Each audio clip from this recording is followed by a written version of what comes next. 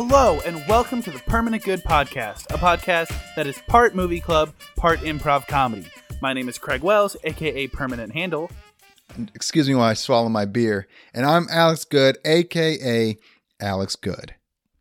Bum, bum, bum, ba-da-bum. Making a show again with my friend Alex Good. Searching for good movies and shows. Some people claim that he's a bad person, but I don't. He's just got lots of flaws. Okay. Anyway, that was my parody of Margaritaville by Jimmy Buffett. So there's a couple things in there. Yeah. You took some artistic liberties because half of that stuff was just not true. Okay, like what? I have two things that come to my mind, but can you just read the lyrics, please? Okay. Hold on. I didn't write them down, so I have to remember them off the top of my head. All right. So I'll just say what I know for a fact. You said some people claim that he's a bad person, but I don't. And that's just wrong because you do. You're right. All the time. Right. All the time, Riley. And I said making a show again with my friend Alex Good. Searching Right. for good movies and fun. Right there, searching for good movies, that's also very wrong. Sometimes you're like, let's just look at the worst movies we can because it would be funnier. And I'm saying, let's not because it'll be more painful. So that's lie.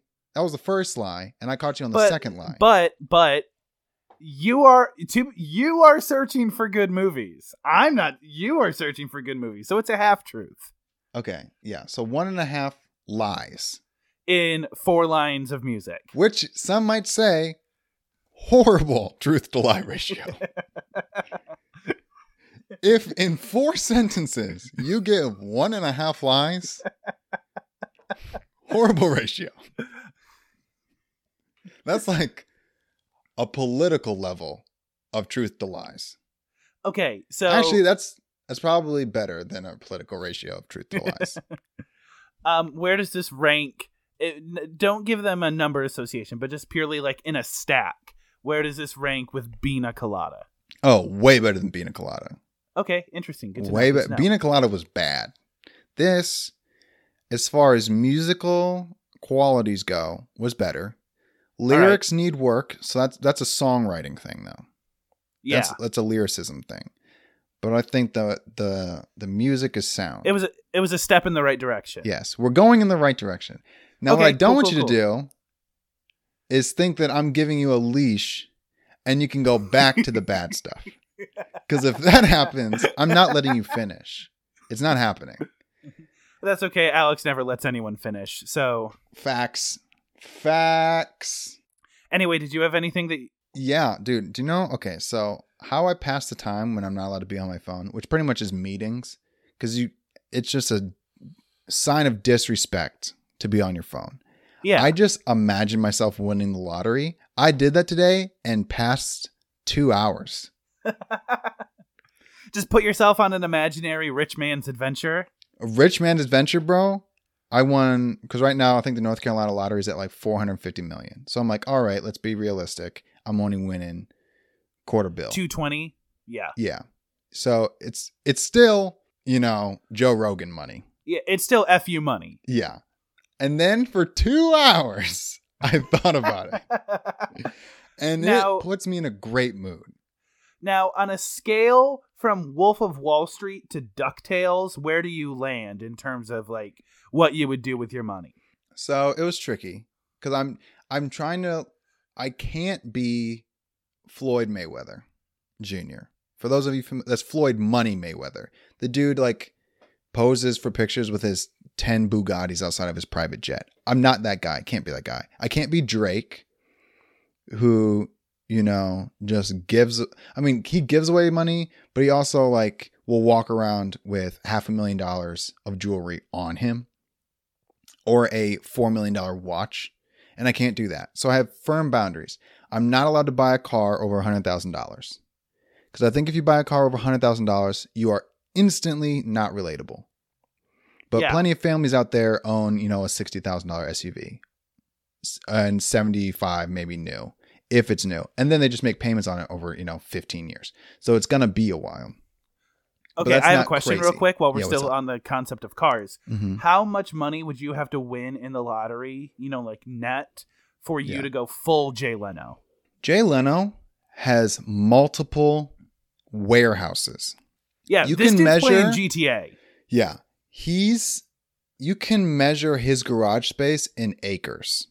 And in order for that to happen, I'd have to hit $1 billion. And when I say that, it's because once you hit the B, you're not held to the principles of a regular man. Or the ethics of law. Right. You don't have to. Like, once you hit, the crazy thing is once you hit $1 billion, you don't play by the rules anymore. At a core billion, you still have a lot of money, but like, people win the lottery all the time and then lose it. That happens all the time. They buy Lamborghinis, they get like 4 houses, and then they get a divorce, and all of a sudden they're on the streets.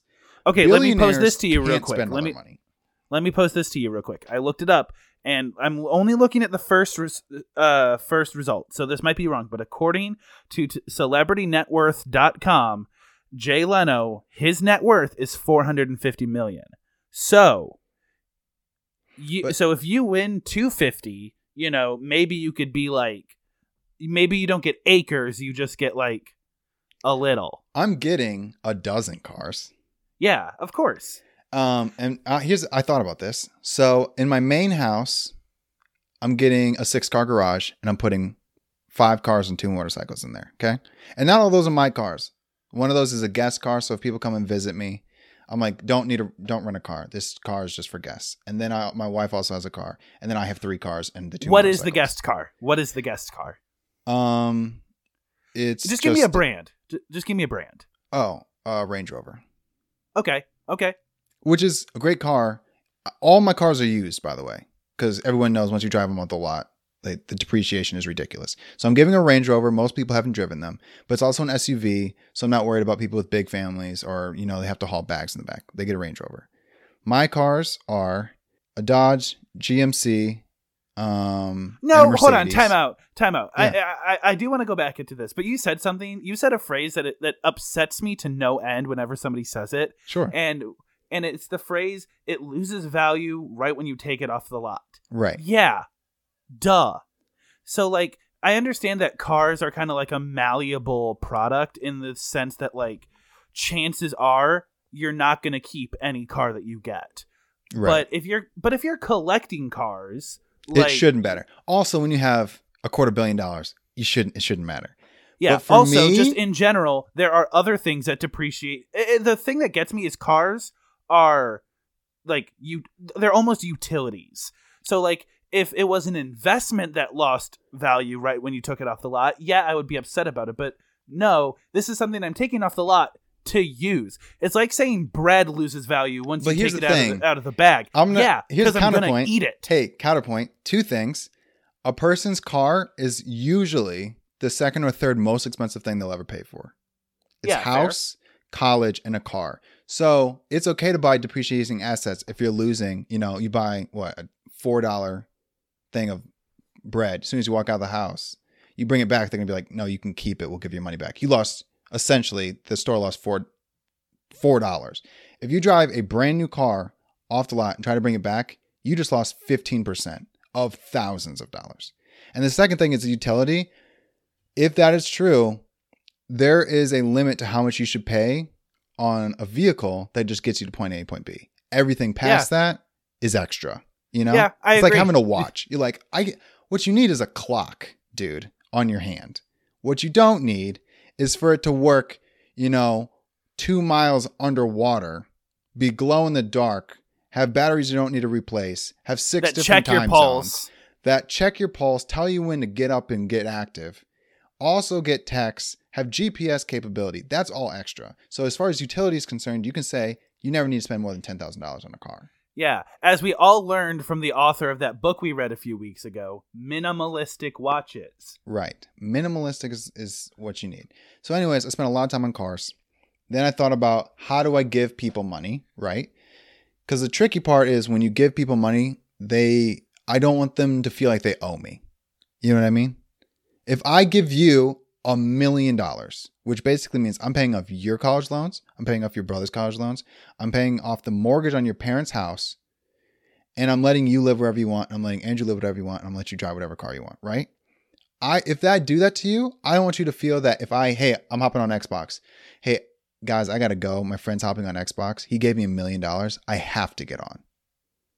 You know, I kind of owe this guy. Hey, listen, Craig, can you record the podcast on Saturday? Hey, dude, this guy, I'm going to have to cancel D&D or I'm going to have to cancel this because my friend gave me $1 million and I can't flake on him anymore.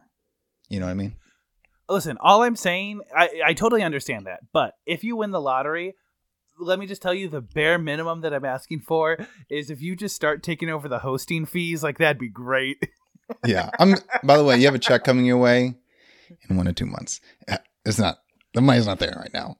But yeah. But I'm saying like, I just don't. So then I thought about all the people in my life that I want to do nice stuff for, but I'm like, how do I make it so they don't feel like they owe me?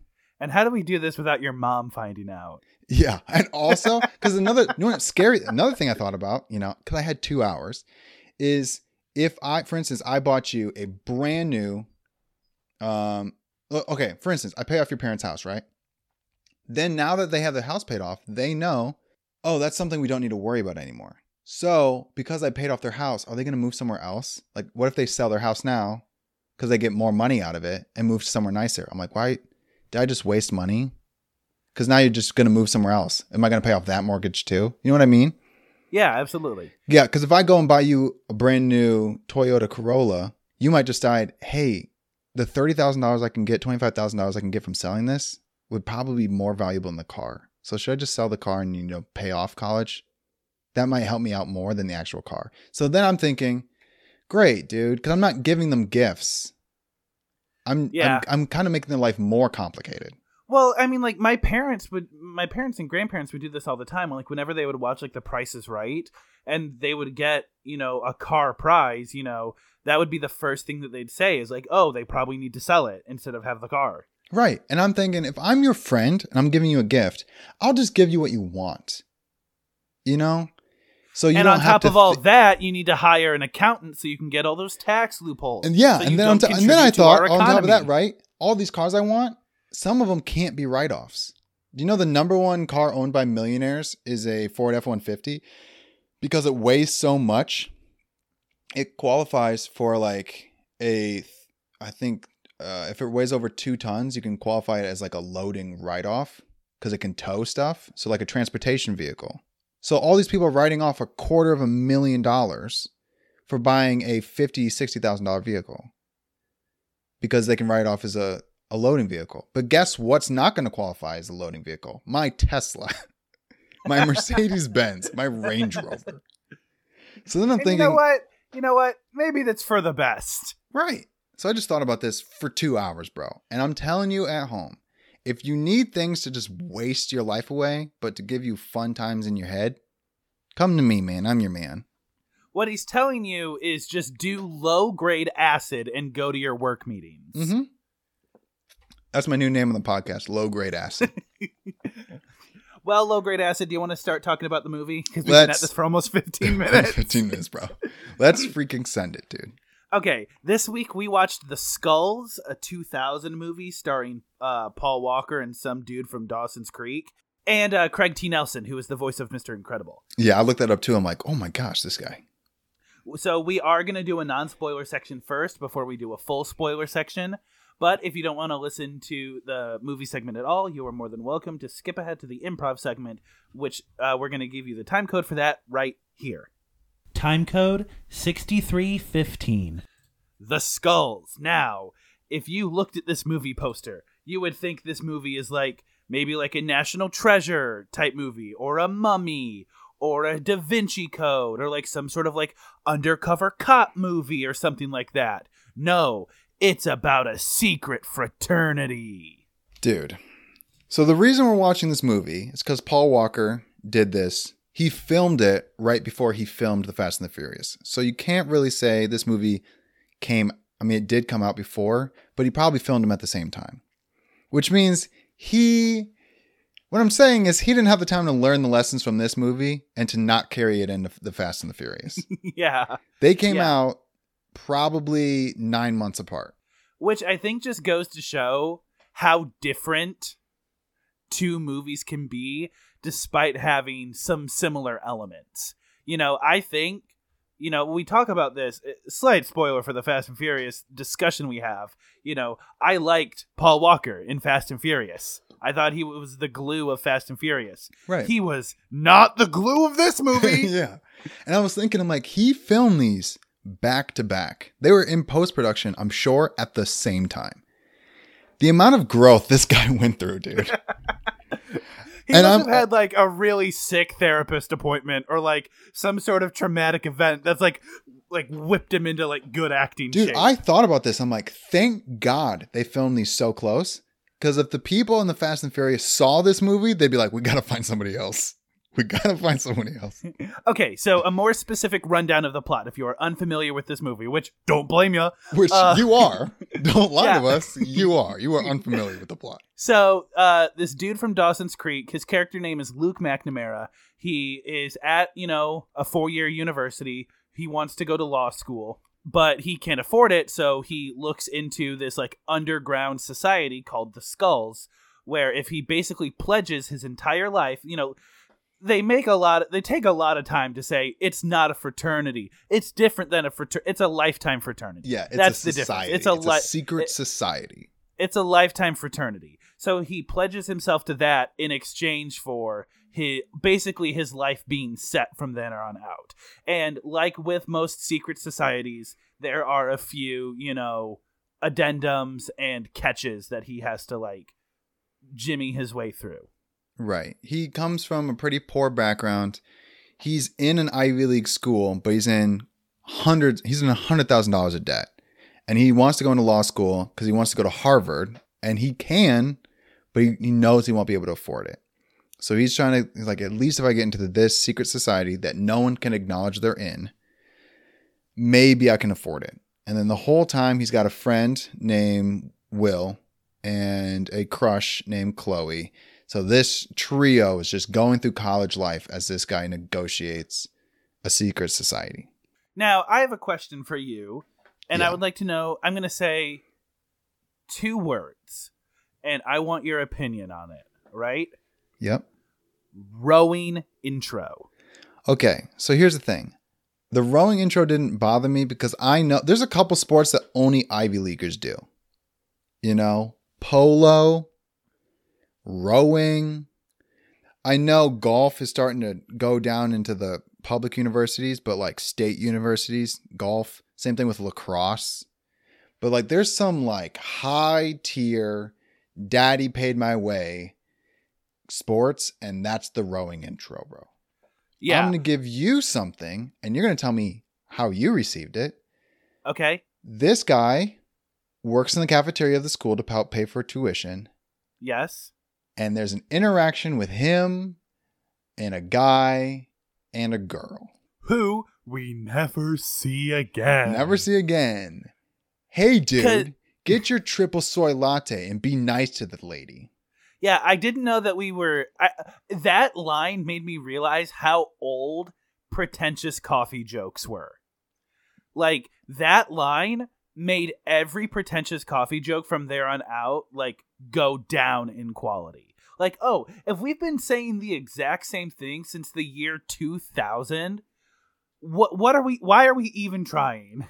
Dude, it was so like knight in shining armor. Hey, dude, do the right thing. Treat the... It's so like tip of the hat, ma'am, madame, freaking simp boy garbage that just Also, pissed me off, dude. in regards to that breakfast scene, the jerk guy comes up and he like slams his tray on the counter and he's like, hey, I need some more oatmeal and maybe get it in the bowl this time.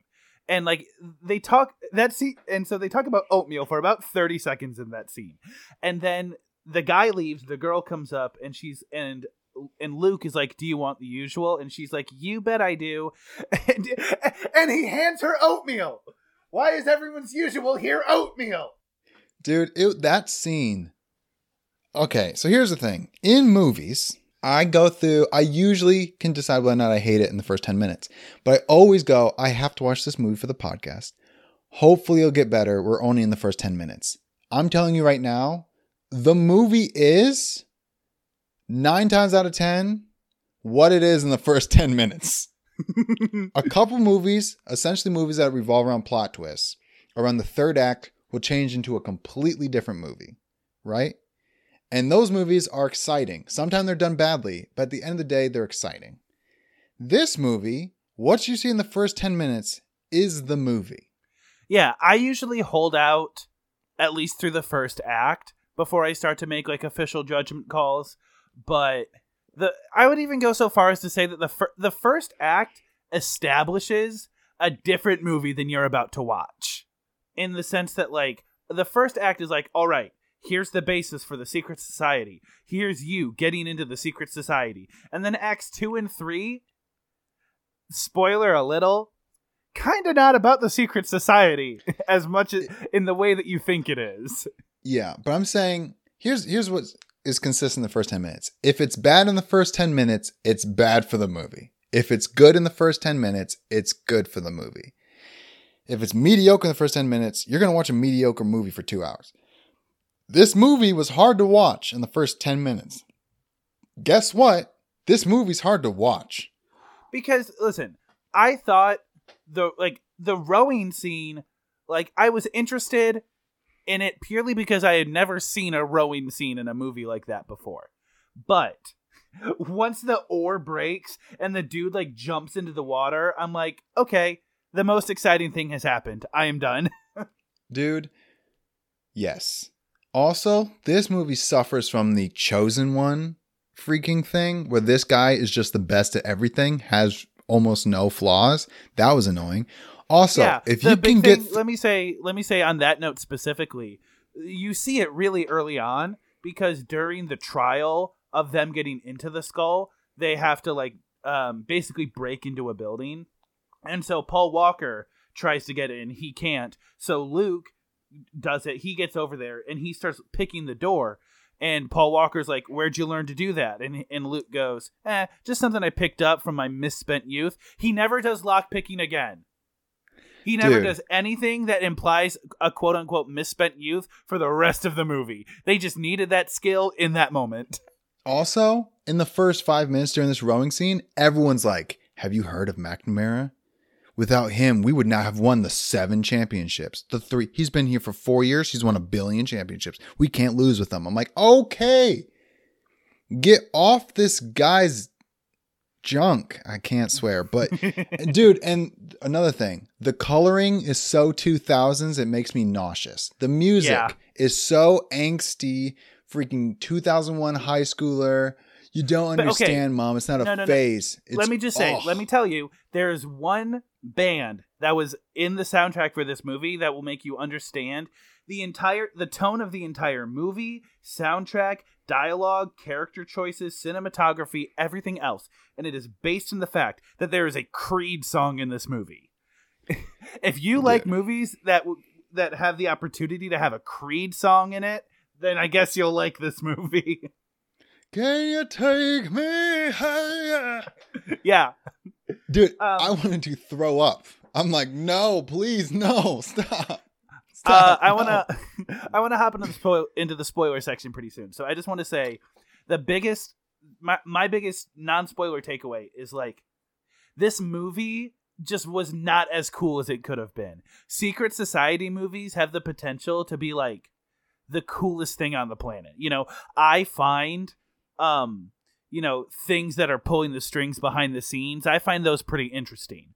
So the fact that this movie basically teed it up, got up to the T-ball, had a wiffle bat and missed. Yeah. I'm going to cover a couple things pre-spoilers that is important for the audience to know. 1, there is a token black best friend. Yes. Okay? And that's a spoiler. We're going to cover that later. There's not a lot of black people in this movie. Okay? Spoiler alert. Not a lot of black people. Okay? Another thing is this whole movie is overacting. It's all tropes. So if you hate, "No, come back here. Craig, and then someone slams the door in their face, and she'll be like, "Craig, I didn't mean it, man. Come on." He goes, "No, we're over. if you don't get it now, you're never gonna. That whole thing, it's this entire movie. Don't say something you don't mean. Well, I'm gonna say something I do mean. Yeah, which by the way doesn't mean if you're not a fan of, hey, I'm in love with this girl, and for one scene we have to make her relatable, so we're gonna put her in glasses and pigtails to prove that she can be relatable and ugly. I genuinely thought it was a different character. Genuinely thought it was a different character. If you like putting glasses on someone and pretending they're ugly, boy oh boy, are you gonna love this movie. If you like, my dad gets me whatever I want because he's rich and I haven't had to work for anything, and you're not like me, but we're going to revolve the whole movie around our interactions because you grew up on the bad side of town and my dad gave me whatever he wants. That's this entire movie. Yeah, super fun. We clearly had a good time. We're going to dive into spoilers now.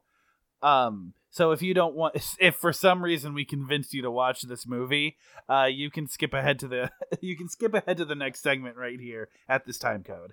Time code 6315. And about halfway through, I realized I became very convinced that this was a gay allegory because. Oh, are you sure with that? Okay. No, was it before or after they said you guys are soulmates?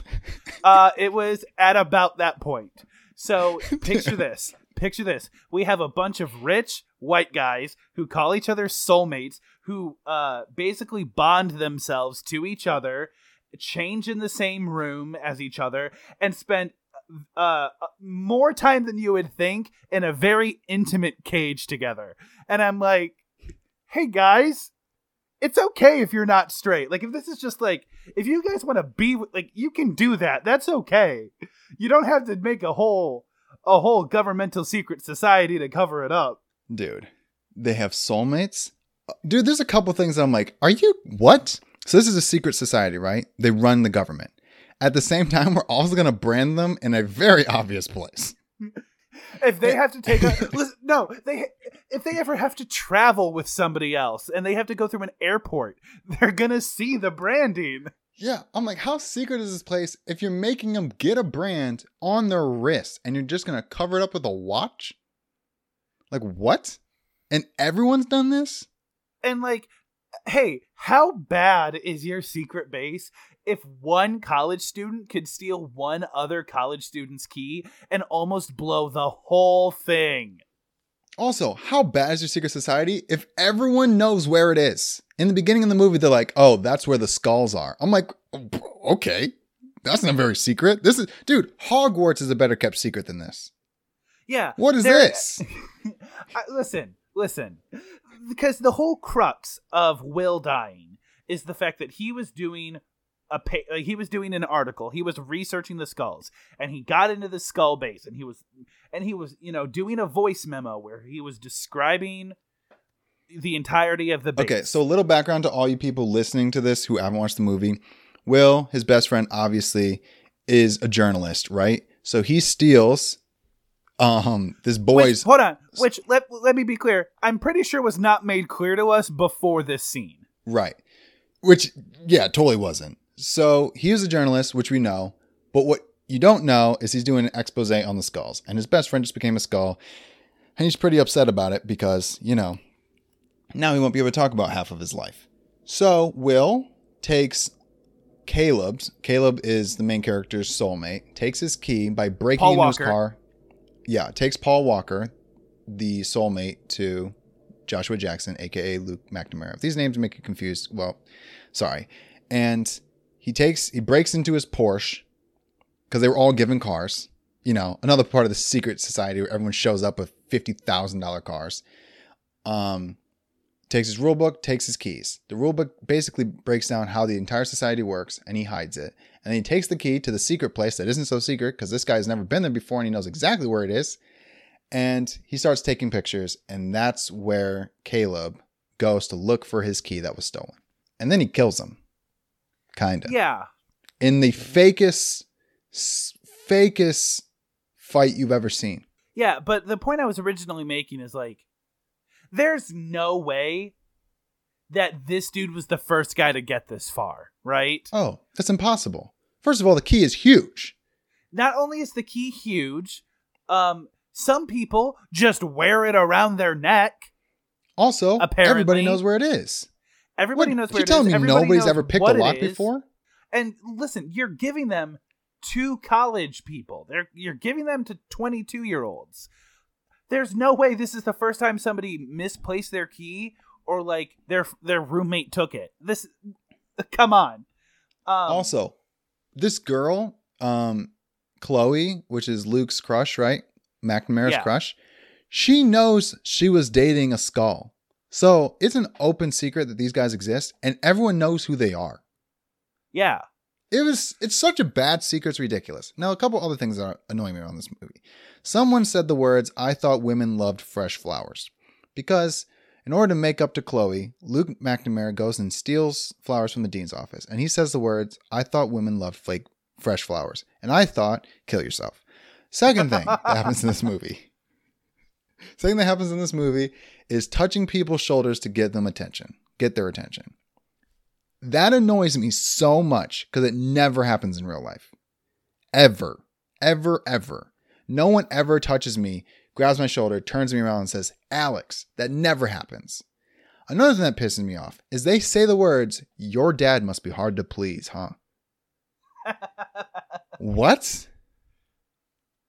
What? Then, of course, Will gets murked, which is shown in a flashback, which is just dumb. Okay, so let's talk about Will's death. Yes. Will's death, this is the exact phrase that I wrote in my notes. Will's death was not emotionally impactful for me because he spent most of his time on screen being a nuisance to Luke. Yeah. He was the least understanding friend possible. Yeah, so basically, Luke goes to Will and he's like, "Hey, I have this opportunity for me to pay my way through school, and it might be a little shady, but I'm not going to get in trouble. Like, from what I understand, people aren't going to get hurt. It'll be good." And Will just like freaks out on him. Like, "Dude, what are you, you couldn't do that? Like, you're basically going to have a part of your life that you aren't going to be able to share." Like, yeah. Have you known anyone that's had a job before? Or a family? Or just any sort of private life? Will? Dude, it was so annoying. And that was at the point where I'm like, oh, this guy is just here to be the token black friend. That's when I realized it. Yeah. And Will says this phrase that I want to look up the exact wording, but I'm pretty sure it's, "If it's bad and illegal, chances are it's no good," or something to that effect. Let me look up the exact quote. Oh, if it's elite and illegal, chances are it's bad. Yeah, if it's elite and illegal, chances are... here's the exact phrasing. "If it's secret and elite, it can't be good." But he says the word illegal at some point. But it's I guess quoted later, almost at the very end of the movie. Oh, another super annoying thing, right? So one of these elite people of the society is a senator. This guy we see 4 or 5 different times throughout the movie. So guess who's not doing his job in Washington? I thought about that when they did the ceremony where they're introducing all these people, right? And one guy is vying to be a Supreme Court justice, and the other person is a senator. I'm like, does this senator have to tell his secretary, well, "Hey, I have to go back to Harvard once or twice a year. Can't tell you why." Does this guy? I'm gonna give him the benefit of the doubt. He was a Virginia senator, and Virginia is 2 hours away from DC. So okay. Yeah, we'll allow that. That was just so annoying. But this takes place in at an Ivy League. Yeah, it's New England area. But that was so annoying. I'm like, this guy is a senator. Is he busy? Like, what? He's just going to be in the area for 3 or 4 days? In this movie, he's there for 7. Like, you don't think anyone's going to catch on, bro? You're kind of important. All right, let's talk about the Cage of Truth, bro. You mean my favorite part of the movie? Dude. Nothing made me more upset than this movie. No, that's not true. There's a lot of things that piss me off about this movie. That's one of them, though. So when they were going in... Yeah. Okay, you want to explain what the Cage of Truth is? Yeah, so basically what they're doing is before they can get confirmed to be official big boy skulls, the two soulmates have to enter basically a Catholic confessional that is this prison cell that they lower into a chamber in the floor, and they just like get a chance to ask each other questions, and other skulls get to ask them questions, and they have to tell the truth. And during this scene, Luke is trying to get the truth from Caleb because Luke thinks that Caleb killed Will. So Luke is like, "What's the worst thing you've ever done in your life?" And Caleb's like, "I had an affair with my mom's friend." And so Luke just starts freaking out, like, "No, what's the worst thing you've ever done? What's the worst thing you've ever done?" And I'm like, "Bro, just ask him if he killed him." Yeah, bro. Another thing, when they're getting lowered down, I thought it was going to be like a tube. I got so claustrophobic there for a second. And I realized, oh, they're just getting put in another room and everyone can listen to them. This is so unnecessary. It's ridiculous. Such a dumb part. I'm sure they just like had the set piece made and like, hey, can we just film this? We had it made. It's things it was like so this. Dumb. It's things like that scene that is what really disappointed me about this movie. I think this movie had a lot of really cool ideas and like had the opportunity to do an interesting, like almost political drama, but they chose to do literally everything else. Like, hey, we have this cool thing where we're going to trap two people together after a really unfortunate incident, and they're going to have to face the tension and like basically like cut through that tension. But we're only going to do it for 45 seconds and it's not going to give us any new information. That scene ends so abruptly and we as an audience learn nothing from it. Yeah, we're like, oh, all we learned is he's not going to admit it. And this cage of truth is completely worthless because everyone can still hear you. Why do they need to be in the cage? Why aren't we just sitting around a campfire? They can't reach each other. It's not like if they tell the truth that they won't like, they're going to hit each other. They can't hit each other. I'm like, what are we doing? Okay, so some cool parts of this society that I thought were going to be dope. Everyone gets paid $20,000. It's just in your bank account. All these are broke college kids, and everyone just gets 20 grand. Yeah. Then some people get Porsches, some people get Ferraris, some people get classic cars. All these cars are between $50,000 and like $250,000. And that was sick because it's just outside. You can just have this car now. Another dope thing. You go to a meeting, there's a bunch of underage drinking, they give you a bunch of sweet tuxes and stuff, and then you find out, I guess we're bringing in prostitutes. Because that part made me really uncomfortable. Yeah. It's a bunch of white guys hanging out, and then they just bring in the girls. It was something else that I thought was really weird. Because, like, yeah, we know he likes Chloe, but he's not going to say no to this prostitute, I guess. Right. And it's not explicitly said these are prostitutes, but a bunch of girls walk in skimpy dresses. And also, how secret is this place? At the very least, they are showgirls. At the very least. Also, do they not know that everyone in this room is skulls? Like, they just met everybody. What the heck? Also, we're not going to talk about the initiation. Faces, now we have to kill you. Yeah, like what? We're not going to talk about the initiation. Just know that it was dumb. It was real stupid. And only 2 people did it, essentially, and everybody else watched, and everyone still made it. That was the first sign where I'm like, oh, maybe the secret society thing isn't as cool as I thought it was going to be. Because, like you said, 2 people did the work, 8 people got admitted into the skulls. Yeah. The coolest part of it, I guess, was them waking up in coffins, after getting roofied. And then a bunch of, cloaked Jedi are around talking to them, giving them riddles. And then pretty much nothing happens.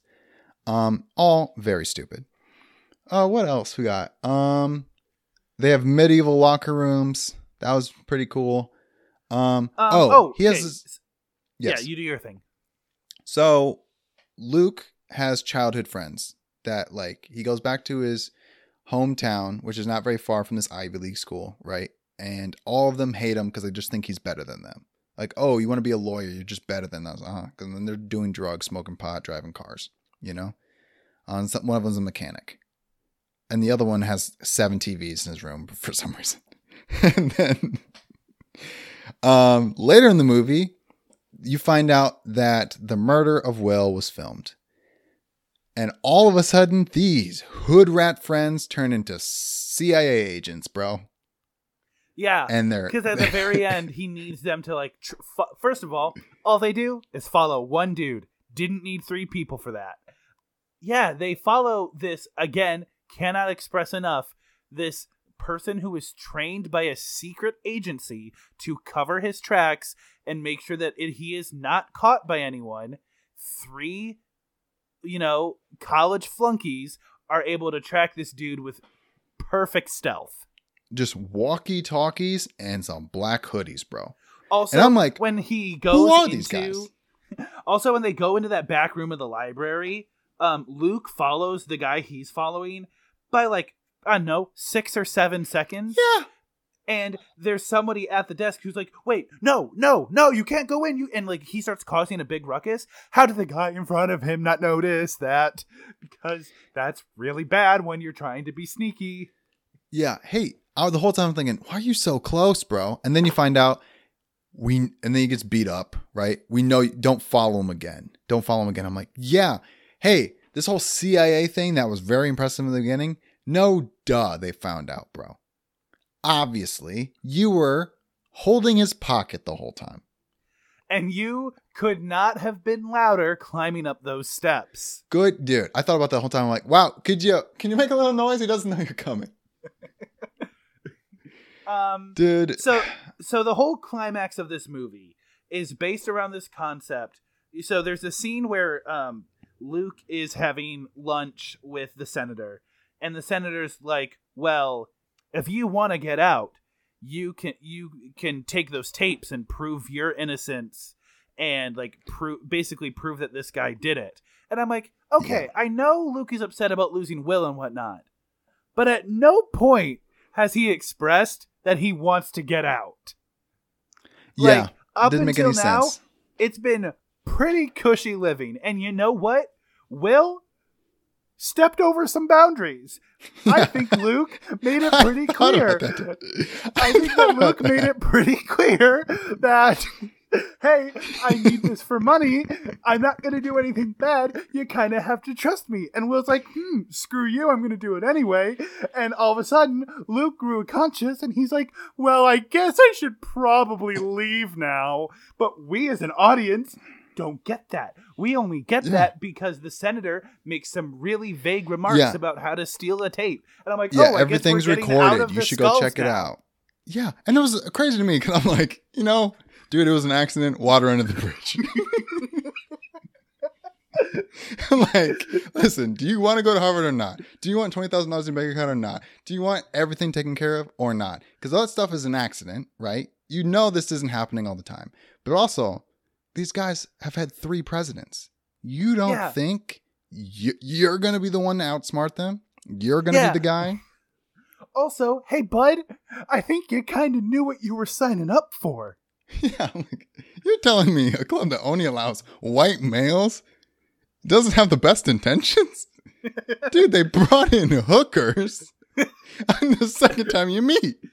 Like, the only reason why they weren't doing coke is because this is a PG-13 movie. Yeah, bro, I'm like, what?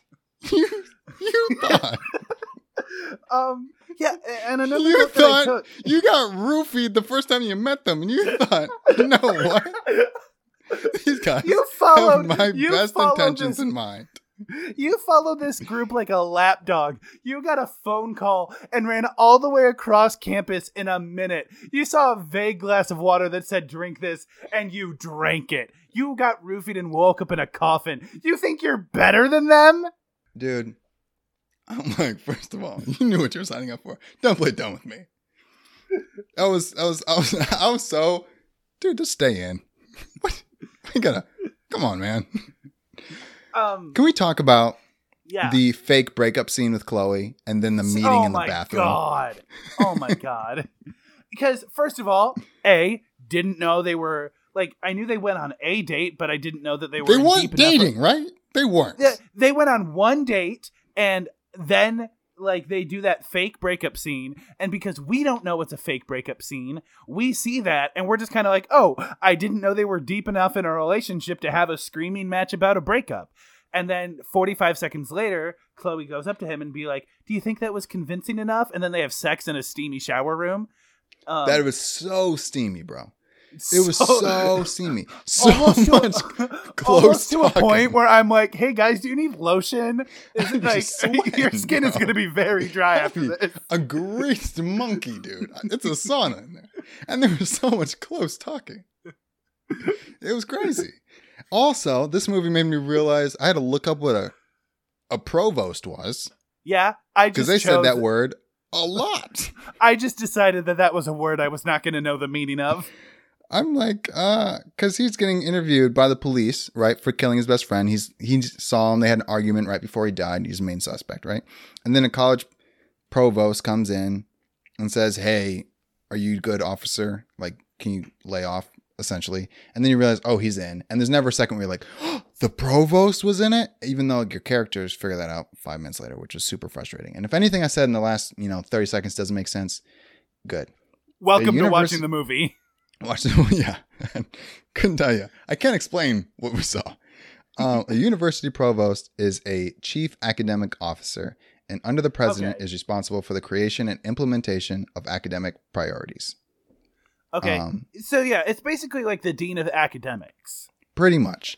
What he doesn't have the permission to do is tell a cop to f*** off. But he did that. And apparently it worked. A note that I took is, despite the fact that this group has covered up a murder and probably multiple murders in the past, this group does not feel threatening or powerful at all. At the beginning, they do all this hyping up, like at least three presidents have been a skull, and we're going to have people in the Supreme Court and the Senate, and I'm like, cool, and it seems you guys cannot outsmart one college student, so... Yeah, I lost all faith. I'm like, there's like 600. He goes to like, there's 360 or 630, whatever, society members throughout the country and throughout the world. They're one of the most influential peoples. And I'm like, and you're telling me that you didn't bring in backup when he threatened to just tell everybody? Or when his best friend was taking pictures? Like, you didn't bring in the A team? Instead, you had the university, the guy who works at the university getting paid a $75,000 salary. You're like, no, this one guy will take care of it. Because after the recording session, right?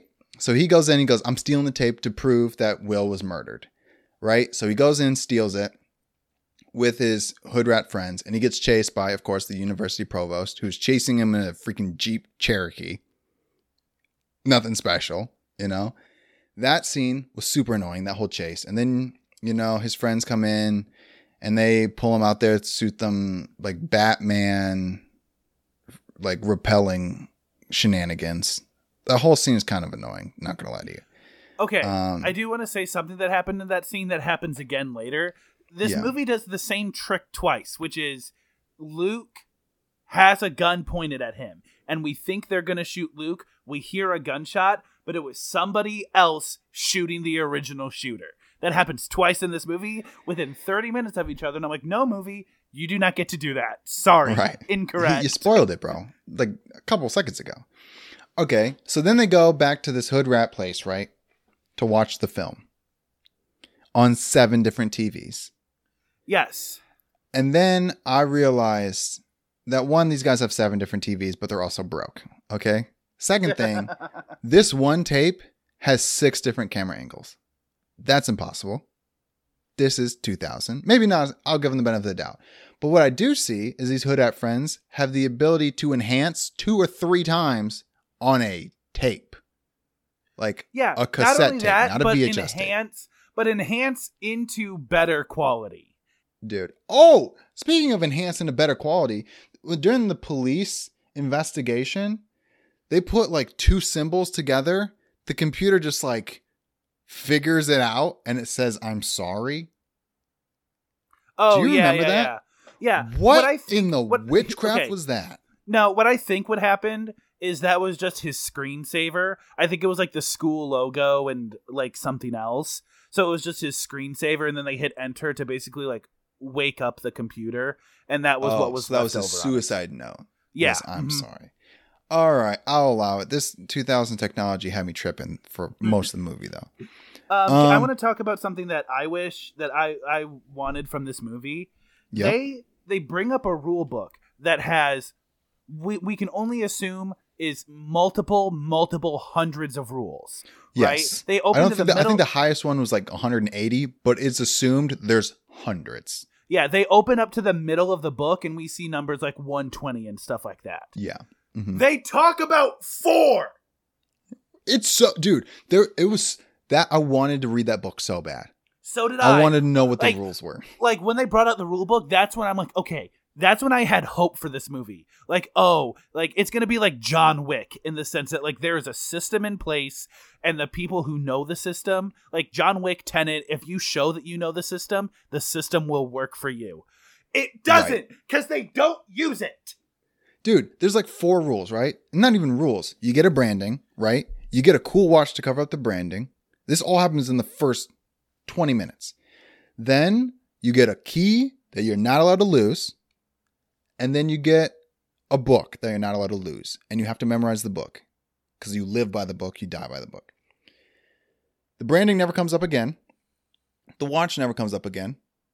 The key gets stolen the first 30 minutes, never gets referenced again. And then the rule book is talked about 4 times. I hated it. What? Yeah.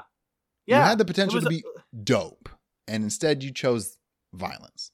Another thing. So while we're talking about that interrogation scene, there's that scene where like Luke has to like make a case for himself after the tape doesn't work. And he's like, no, you're in on it. And he's in on it. And this person's in on it. Oh, okay, guys. Time. So what we're talking about is Luke gets the tape and he runs it to the police officer who was initially suspecting him. And he goes, I have proof that Caleb was the one who killed him. And Caleb beat him there. Caleb said, hey, this guy's about to come in. He's my roommate. He did it. He told me he did it. I can't do this anymore. I have to turn him in. And then obviously Luke comes in and goes, I have the tape. Let's watch it. And then insanity ensues. Yeah, so the tape doesn't work. They switch out the tape. So Luke basically has to defend himself in front of like 3 or 4 police officers.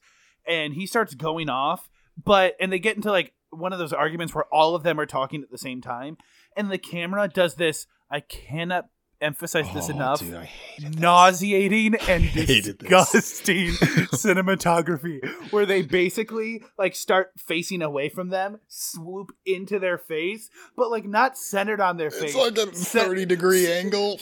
Like a 30-degree angle on like their left cheekbone. Oh. So we see like their lips and like left eye. I'm like, and they do that at least a dozen times during this conversation. And I'm like, guys, stop.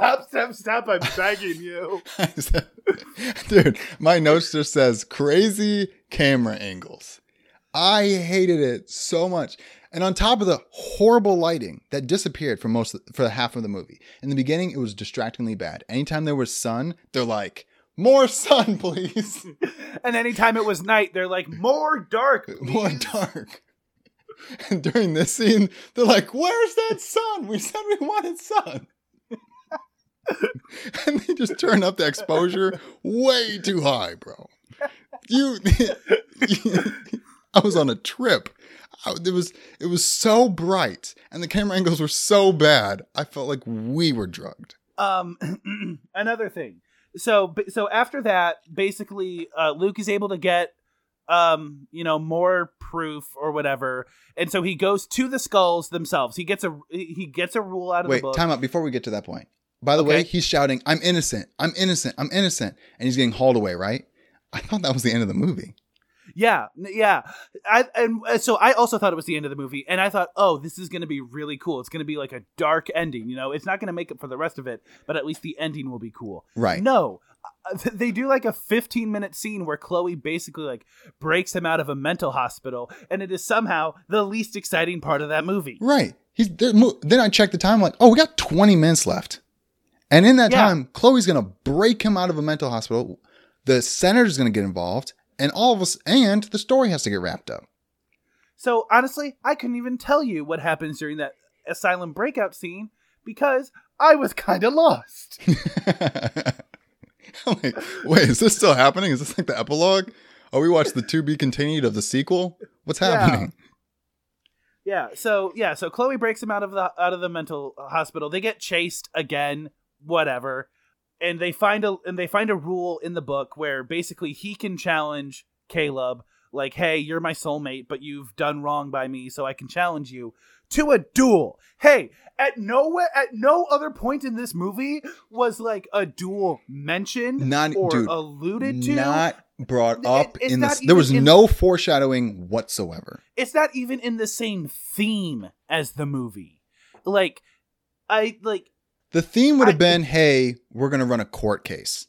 This person's going to be the judge, and we're going to defend our cases. That didn't happen at all. We're like, no, let's shoot each other. They pulled out freaking 1800 flintlock guns, and they're just like, and they dueled that way. Also, that duel looked pretty public to me. Yeah. I don't know where they were on the river. On the river, in view of freaking everyone's, psychology 101 class. They just look like, are those guys about to shoot each other?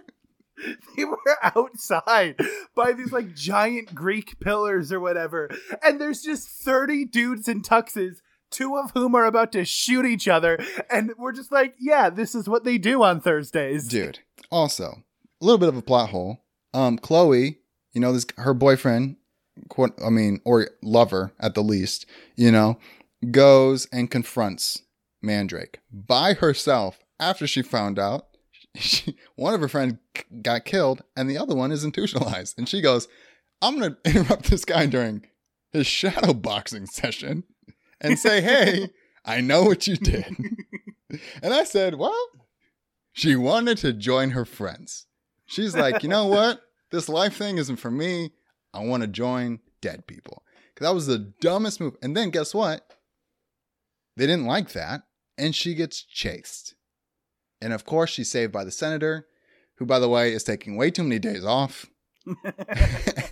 And then he goes, you live by the rules, you die by the rules. And then you find out that she and Luke, because he's, high as a freaking kite on these downers, are driving away. Then they get chased by a Jeep, same Jeep Cherokee as the Provost. They get run off the road, whatever. They get busted into a bridge or whatever, right?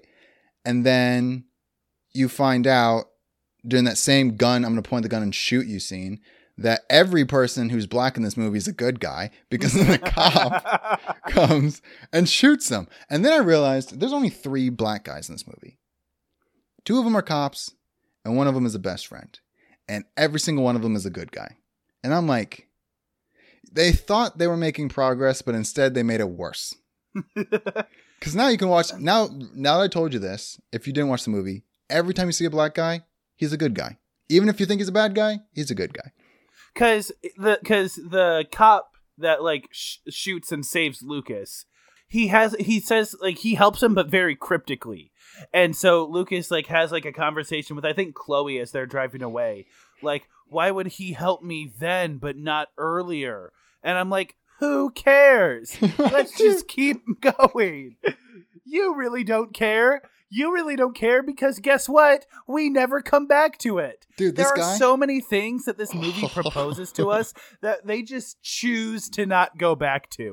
And it's okay that you don't go back to everything, but make sense of it, please. Bro. This guy just whatever. I'm over it. Luke I'm over it. Quits clubs he has no business quitting and questions good people he has no business questioning. Hey, bro, just let it happen. Okay? Just let it happen. So the end of this movie, after the duel, the duel ends very Hamilton, where Lucas is like, you're not going to shoot me. This is your chance to And he drops his gun, by the way. Yeah. He drops his gun and Caleb decides, you're right, I can't shoot you. And instead points his gun at his father. Well, but then his father goes, if you're not going to shoot him, I'm going to shoot him. And then when his father's about to pull the trigger, of course, different person shoots him. So after that is done, that's basically the end of the movie. Lucas has another conversation with the senator. Well, then Caleb tries to kill himself. And then he goes, it's over, Caleb, it's over. So he saves him from killing himself, which is so dumb. And then I really want to talk about the part you're about to talk about. Yeah, so I just want to say real quick. So the senator basically pulls Lucas aside, like, hey, you're pretty much the only person that's left the skulls before. And he goes on this monologue that's like, if I call on you, like he's basically saying you have a debt to me. You owe me a favor. If I call on you, will you repay that favor? And if you say no, can you live with yourself? And if you can live with yourself, can you do you understand the danger that you would be putting your wife and kids into?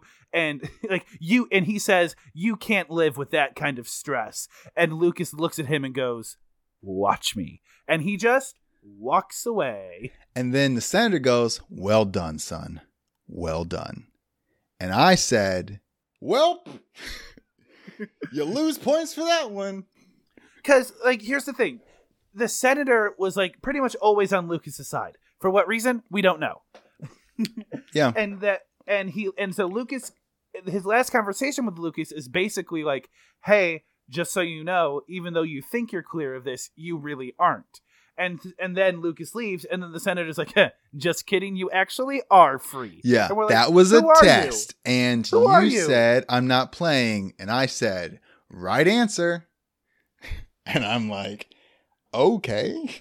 So basically the senator is I'm the new head of the Skulls, and I'm going to lead us into a new generation. A, don't know how. B, don't know what that next generation means. C, you let someone walk away. So what does that say about you? What does this even mean? And then the movie's we're not done yet. And then there's the darkness and the lighting guy got together, made sweet, sweet love. And then there's a lighthouse romance ending where the whole sky is pink and purple and we're supposed to cry. I am giving this movie a flat 5. This movie is more fun to talk about than the actual movie. Yeah, listen, if our conversations made you think, oh, this movie is funny bad, it kind of is, but not enough. It's mostly just bad. Yeah, it's a 4.5 for me, Bob. Yeah, and it probably should be lower. Actually, I'm gonna look at my other 4s and my 5s, and I'm gonna see if it should be lower. I'm giving it a flat 5 purely because I can see where the good stuff could have been. And, I think that if you got a different team of writers with the same concept, with the same spec script, they could have made a much better movie. So, based on its pure concept alone, I'm giving it a flat 5. No, I've reviewed my other 4s and my other 5s. It's a 4.5 for me, Bob. All right, that's good. It was bad. It was real bad. And I can listen, this movie's 21 years old. I can say, oh, this is of its era. I've watched a million better movies that were older than this. No excuses. Paul Walker, you got freaking saved by Fast and Furious, bro. Saved. Thank God the casting director couldn't see this movie before he got cast in that movie. Or, spoiler alert, you wouldn't have got it. All right, Alex, would you like to welcome back our non-movie listeners? All right, for all you guys who didn't watch the movie, don't watch the movie. You're not going to, don't. Just go back and listen to this podcast, dude. It's we dedicated too much time for you to pass this up. I promise you it's worth it. This is one of those movies where Alex and I just dunk on a movie for 45 minutes. So if that's your style, boy, do we have that in spades. Yeah, guys, I promise you it's worth it. Especially if you're not going to watch the movie, because it's better than the movie. Now, on to the improv segment. We are bringing back an older one. We are going to do 2 Degrees of Separation. This is a conspiracy game. We're going to give each other 2 topics, and it is up to us to describe the conspiracy that connects those 2 topics. Nice. Let's do it. All right. Alex, I need you to tell me the conspiracy between modern pop music and the USSR. Okay. So here's the thing. After the Russians, so the space race kicked off, right? Technically, I think most people can agree they achieved more. But Americans got a guy on the moon. And for that, the Russians are like, you're brainwashing your people into thinking you won because you did one of the 10 objectives, right? We did the rest. So they infiltrated the CIA with, the KGB. The CIA has a history of infiltrating other countries. And the KGB said while they're focused on them and they're going through a wild recruitment during JFK and post-JFK, they put a bunch of people in the CIA and started introducing slow propaganda into our music industry. They infiltrated most producers and their labels, and they started influencing pop culture. Through the 80s, 90s, 2000s, and now, there's still remnants of how the KGB has influenced much of the music you hear now. Can you give me an example of this propaganda in like some of our recent music? Sure. So I think a lot of people get caught up on, and they do, a lot of what they do is they disguise their music in ethnic music. Because everyone knows that like it's more trending now to listen to hip hop. It's more trending now to listen to Latin music. So, and they bring it in through Canadians. And they bring it in through people who never were born in America. So they don't have that allegiance to America. So people like Drake, people like Bad Bunny, people like DJ Khaled, who has a mixed background. No one actually knows where he's from. How did you name 3 Canadian artists and none of them were Justin Bieber? Well, he's not ethnic, dude. Oh, okay. He's just a byproduct. Okay. So all these people, I mean, you got a Canadian, you got a guy with Latin background, you got a person with Middle Eastern background. They come in all with outside influences. If we help the Russian embassy, Russian intelligence with our music, they'll kick something back to our country. They'll help us a little bit more in security to our country. Because everyone knows like Canada is close with America. We know that a lot of the Latin countries, they might not have respect for America, but they depend on a lot of our technologies. Middle East depends on us. Look at the most viewed video on YouTube. It's It was Despacito for a while. Yeah. Listen, I'm not well versed in this. I was born American. I was in American intelligence. It never, I mean, this is top secret, but I was never involved, but I heard about it. So this is kind of insider information. I do have, they have one influenced last... Yeah, go ahead. I have one last question. Sure. Does this mean that I have to stop listening to Gangnam Style by Psy, or is that a song? You need to suspect everything that's not American, because they have. So what you're saying is, okay, so we have to buckle down on our nationalism. If you're not in, you're out. All right, I like this. I like this. Mm-hmm. Yeah, that's kind of, and they're changing our views already. They're already changing our views. They rigged an election already. Nothing has ever been worsened by keeping the bloodline pure. Okay, keep the nationality pure. Just keep, if you were born in America, you're safe. No more immigrants. I think you're right. Shut down our borders is what I'm saying. Yeah. Listen, if you weren't born in America, you don't belong in America. Only listen to American music and only impregnate your siblings. Yeah, that makes sense. Putting words in my mouth. But I mean, that's pretty much, that's the breakdown of that. And I stand by that. All right. Well, thank you very much. That was very informative. Absolutely. You need to connect, which should be pretty easy because there's some obvious connections. Harvard to menstrual cycles. So here's something that I think the public is finally starting to get aware of this, and I think it's incredibly important. Harvard, like pretty much every other college on the planet, is putting more and more stress onto their students, right? Especially with online learning, and it's harder than ever to get a job post-graduation. You know, a lot of jobs are looking for, 3 years of experience with a master's degree, and they're starting pay at like $40,000, right? So I think these schools are putting a lot of pressure on their students to perform not just above and beyond, but above and beyond to a superhuman level. And I think that all that stress that's compounding and compounding and compounding is affecting women's, not just their mental health, but their physical health as well. These female students are so stressed out that their menstrual cycles are just like, nah, taking the day off. Women don't get their periods. They think it's a pregnancy scare, no matter how recently or far away they slept with a man. And that pregnancy or scare, woman. Yeah. And so that pregnancy scares adds on to that stress level. So Harvard and schools like it are capitalizing on these stressful environments. They know that when it comes down to it, students are going to either prioritize themselves or their schoolwork. And the ones that prioritize their schoolwork, the ones that are willing to give up their periods, the ones that are willing to basically put themselves through that physical and mental toll, they're the ones that Harvard wants, purely because they're the ones that they think are truly elite, whether they are or aren't. This is just the one grading measure that they've decided to define their female students by. So what I'm saying is, if you go to Harvard right now and, you know, whatever your anatomical makeup or whatever, like if you have periods right now, do not give them up. You need to not only, you know, have your periods, you need to welcome them. You need to embrace them. You need to encourage them. So every time you sit down to write that 8-page paper that your professor assigned last week, and you're like, I don't have enough time for this because I have 8 other 8-page papers to work on. Listen, I understand. You can write all those papers while the blood is flowing, baby. All right?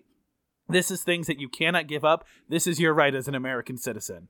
That is all I have to say. That was so dangerously close to mansplaining periods. It was crazy. And I'm here for it. Do you want to go to our next segment? Just for the sake of time. Yeah, we normally only do 2 of those anyway, so. Sounds good to me. All right. This next segment is called Outside Amy Schumer. Now, okay. If you are not familiar, stand-up comedian Amy Schumer had a 3-season sketch comedy show on Comedy Central. And what I have, and her humor is and was very sex-oriented, right? So what I've done is I've taken a list of sketches that she did on her show. It's basically Whose Tagline Is It Anyway, but with Amy Schumer sketches. Nice, dude. Let's do it. So I have 2 very real Amy Schumer sketches mixed in with 1 fake one, and you need to discover which one is the fake one. Are you ready? Let's do it, man. Number 1. Okay, I have to say this up front. Like I said, very sexual in nature. If you don't want to hear me if you don't want to hear me describe TV-14 type sexual humor, sorry, this episode's a wash. Number 1. Amy visits an Irish restaurant with a testicle theme. Oh, nutters. Number 2. That's a good one. 2. That's a good one. Amy quits her job in porn. That's the premise of the sketch. Okay. And the 3rd one. Amy gets drunk and thinks she might be into girls. I think that last one's a thing. I'm going to say Oh Nutters is the fake one. You are wrong. The getting drunk and thinking she's into girls is the fake one. That's a good, dude. That sounds so on brand. It's right? ridiculous. Right? Next one. Amy interviews a man who has a very large penis. Mm-hmm. Interesting. Amy gets caught fornicating with a tree. And the last one is Amy uses cancer to get out of commitments. Dude, these are the... I feel at this point, it kind of sucks because I love Amy. I do. Might not be a huge fan of her comedy, but I'm a huge fan of her.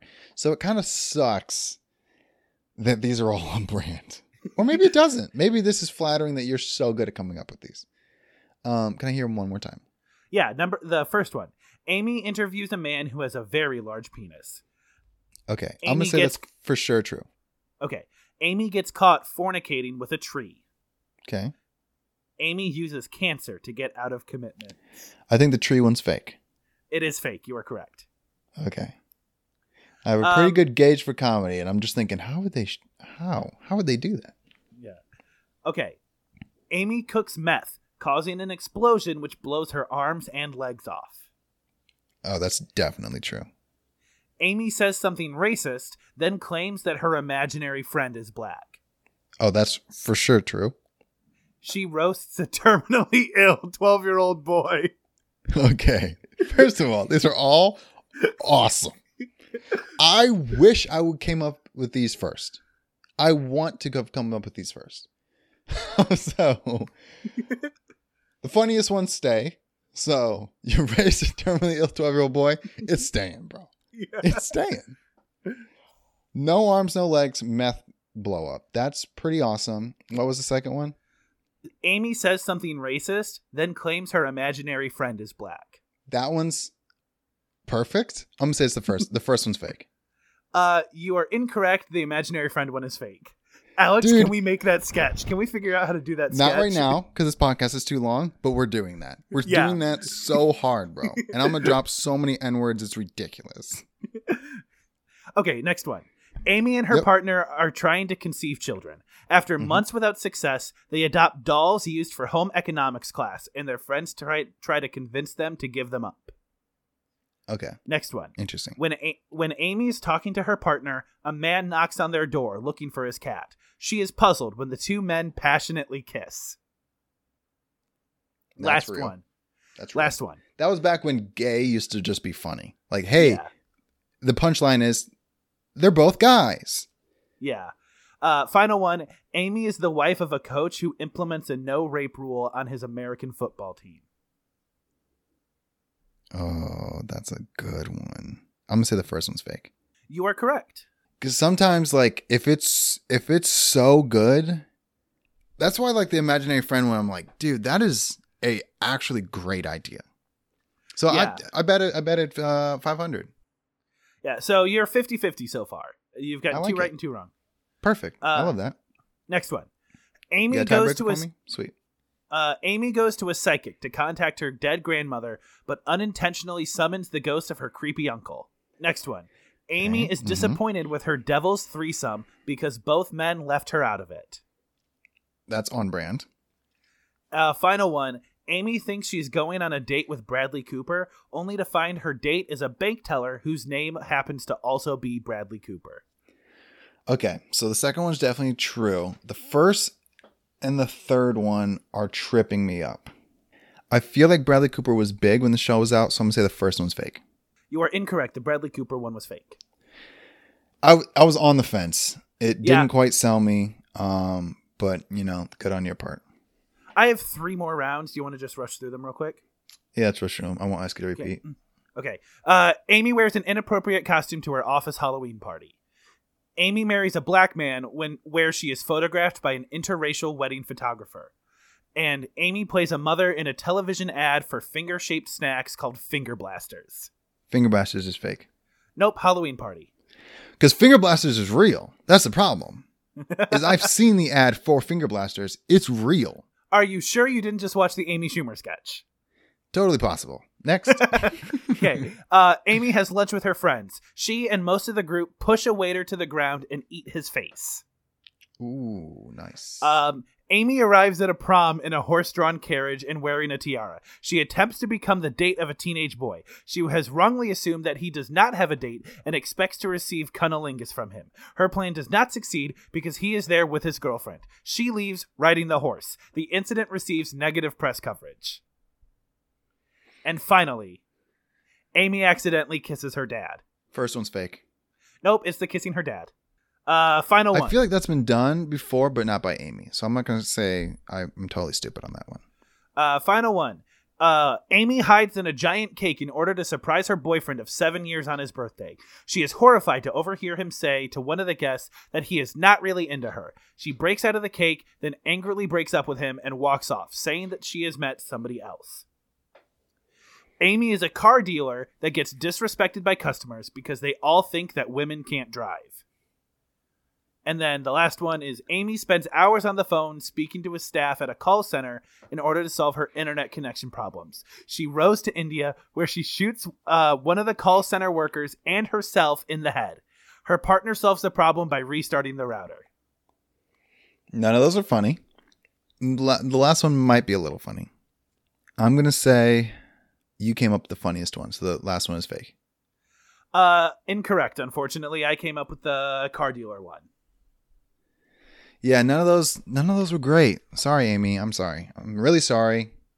I'm sure they were done well. Just the pitch is just bad. Listen, love or hate Amy Schumer, and like you have plenty of reason to do either. IMO, but like, you know, pretty breakthrough for female stand-up comedians in modern day. Yeah. Also, gotta respect it. those ideas you can't argue. They're creative, bro. Yeah, listen, when you do like 120 sketches for a show, you're gonna get some bangers, like even by accident. Yeah, and some of those ideas are fire. So, you know what? Shout out Amy. Maybe I can open up for you sometime. All right, one hit wonder. Let's go. All right, so this one's called Go Fund a Pod. You and I are going to come up with ideas for podcasts and try to get GoFundMe sponsors. And then the other person is just going to predict about how much money you think they could raise. So my idea for a podcast is you and I in a sauna, half naked, and we talk till one of us passes out. How much money to get sponsors? How much money do you think that could actually raise? Well, okay. The problem with this is this doesn't really like take into account like notoriety and whatnot. So like I'm just gonna say that's why all these have to be they have to be novelty ideas, because no one's gonna watch us because we're there. They have to be there because this is such a cool concept, and obviously it's a video podcast because they need to watch us fading. Yeah, I think that we're definitely gonna get. Each 10 minutes we turn up the degrees. Oh yeah, by yeah, 10. sure. So every 10 minutes it goes up, and I think we cap it out at like 200. And we do this podcast every week until one of us dies, which will be in about 4 weeks. And we have to have an EMT just on call outside. The second one of us passes out, be like, that's it, folks. Tune in next week. And that's it. And we do that every time. I feel like we could definitely get a sponsor from whomever we're getting the sauna from. Like if we can water. Yeah. I feel like the person who didn't pass out, they get sponsored by the water we're drinking, or Gatorade or Powerade or whatever. So we definitely got some hydrating source. Yeah. I think we're getting sponsored by whatever like heat resistant microphones we're using. Yeah. How much money do you think we could raise on GoFundMe though? So I feel like people are going to want to see this podcast. Yeah. I think it'd be really hard to set a numerical goal for something like this. And also, so like, I don't think setting a numerical goal is, but I think this one, I'm just going to put in a bucket. Like it would not have trouble getting funded. Yeah, I don't think so either. I think it's a great idea. And I just came up with it. Do you have any great ideas? Yeah, I did. But then we talked about that one for so long, I forgot what it was. All right. I think I can come up with another one. So another one is we podcast alternating weeks with each other's mother. So I would do a 30-minute podcast with your mom without you. And then next week you would podcast with my mom without me. And we just alternate weeks. Yeah. Can we expand that to where it's not just our moms, but we also like loop friends' moms in? Yeah. One of us, the thing is we're not doing it together, and it has to be moms. That one would get funded if it was a direct spin-off of this show, but standing on its own, it might have a little difficulty. Yeah, where we just do the exact same. We do movies, improv, middle, one hit, just with moms. Yeah. Who know us. So that one might have a little difficulty, but if people knew it was a direct spinoff, then it might have a little bit more kick. I think it would also be good if we got famous moms in too. I think people would love that. Okay. Shout out Kristen Bell. What about a podcast that's purely with, on a scale of like hate to love, we only do podcasts with people who are on neutral or lower towards us. Oh, who either don't care about, indifferent about us, or hate us. Yeah. I think that would be hard, because do we pull listeners that don't care or indifferent? Because most of the time you don't listen to a podcast you're indifferent about. Or do we do people we know in real life who don't like us? We would definitely start with people we know in real life. Because Okay. I can think of a few people off the top of my head that I think I would love to record a podcast with. It just in Is it terms the person of I'm making thinking good of? content. Yeah. Yeah. It's the person we tried to... So people who don't know, before we made this podcast, we wanted to talk to people we knew in high school. And just to get the feel of how a podcast would work, like what it would feel like to have a guest. There was people who didn't want to record with us. No. Not even that. Who didn't want to talk to us? Yeah. They're not. Yeah, it wasn't being recorded. We were just doing a 3-way call to get the vibe of how a guest would work. We make sure the conversation stays smooth. We make sure to keep it about them, like promotion stuff, sort of like what we did with Aspen. We tried to do that, and the person was like, "Who are you doing this with?" Oh yeah, I'm not getting in that call. So there's definitely I think we definitely have enough people for at least an 8-episode miniseries. I think we could do it, and the titles of the podcast would have to be "This Person Hates Me Because." Yeah, for so sure. we could call the podcast like, I don't know, Haters. With an 8 because it's an 8-episode miniseries. Yes. And then we just and each podcast would be, this person hates me because I did blank. This person hates me because I did this. This person hates me because of our podcast. And we just only have people that hate us. And we'll somehow be the first podcast with all female guests. Dude. We got to find, there's guys out there who hate us. I know there are. And you know what the problem with guys is? The guys out there who hate us just don't listen to us. Yeah. We can get Parker to hate us for a day. I'm sure. I mean, I can make people hate me, but I need to, maybe we'll do that for the season finale, is we both have to go get people who started hating us less than 24 hours ago. I love this. I love this idea. That's getting funding. Facts. It's getting funding. And we can end on that one. Hold on. Let me give one more so it's even. Okay. What about a video podcast that is us trying to fake our way through a skilled lesson, in terms of we've done something scenes like this before, where we do not know the skill, but we have to teach it to someone, and that's the podcast. I don't know if that would work, because it is related to sort of like dirty jobs or undercover boss. Like you're pretending, you're not training somebody else, but it is kind of that undercover feel of I'm pretending to be someone I'm not. Yeah, that's probably more I of think a I think that only works with celebrities. Yeah. I think that would only work with celebrities. You have to kind of know, like Drake will go undercover and do interviews and stuff. So I don't think that one's going to get funding purely because we're not famous enough. Okay. So as we close out this segment in the podcast, I want to make an open call. This is a dangerous open call, but I'm going to make it anyway. If you hate me and you want to record a podcast with Alex and me, reach out to one of us. We will make it work. And if you know somebody that hates me, because we all know, because the thing is, the people who hate me are not going to listen to me. If you know somebody that hates me, reach out to that person and send them this segment, and we'll figure it out. And I will give them free air to flame me. That's fine. But the catch is, I'm not going to talk to this person until we start recording. Yeah, and I'm not going to talk. I'm not going to reach out. If they need me to reach out in order for this to happen, I'll do it. Like if they need me to apologize, I'll do it. But I want them to come on the podcast to air their grievance and tell me where I messed up, because obviously I did. And that's fine. And I won't interrupt, and I'll be a good listener, and we'll figure it out. But let them say it to my face and get some closure. All right. With that being said, that was whatever you said, PodFundMe or whatever. Yeah, go fund a pod, bro. Yeah. Thank you very much for listening to this beefy episode. An episode hasn't been this long since probably Gone with the Wind. Anyway, dude, we talked about a movie called The Skulls, and this is the least bare bones podcast we've ever done. Yeah, it's this and Gone with the Wind. Yeah, 3 for 3 bangers all around. Okay, you can follow the show at Permanent Good on Twitter and Instagram and Facebook. You can follow me personally at Permanent Handle. You can follow Alex personally at Alex the Goods. Next week we start our Fast and Furious marathon. The way this works is we set a timer for, I think, 9 minutes. And we watched the first 3 Fast and Furious movies. And we talked about those movies for only 9 minutes. And then we would move on to the second one, 9 minutes. Then the third one, 9 minutes. All spoilers, no holding back. So we're going to do 1, 2, and 3 next week.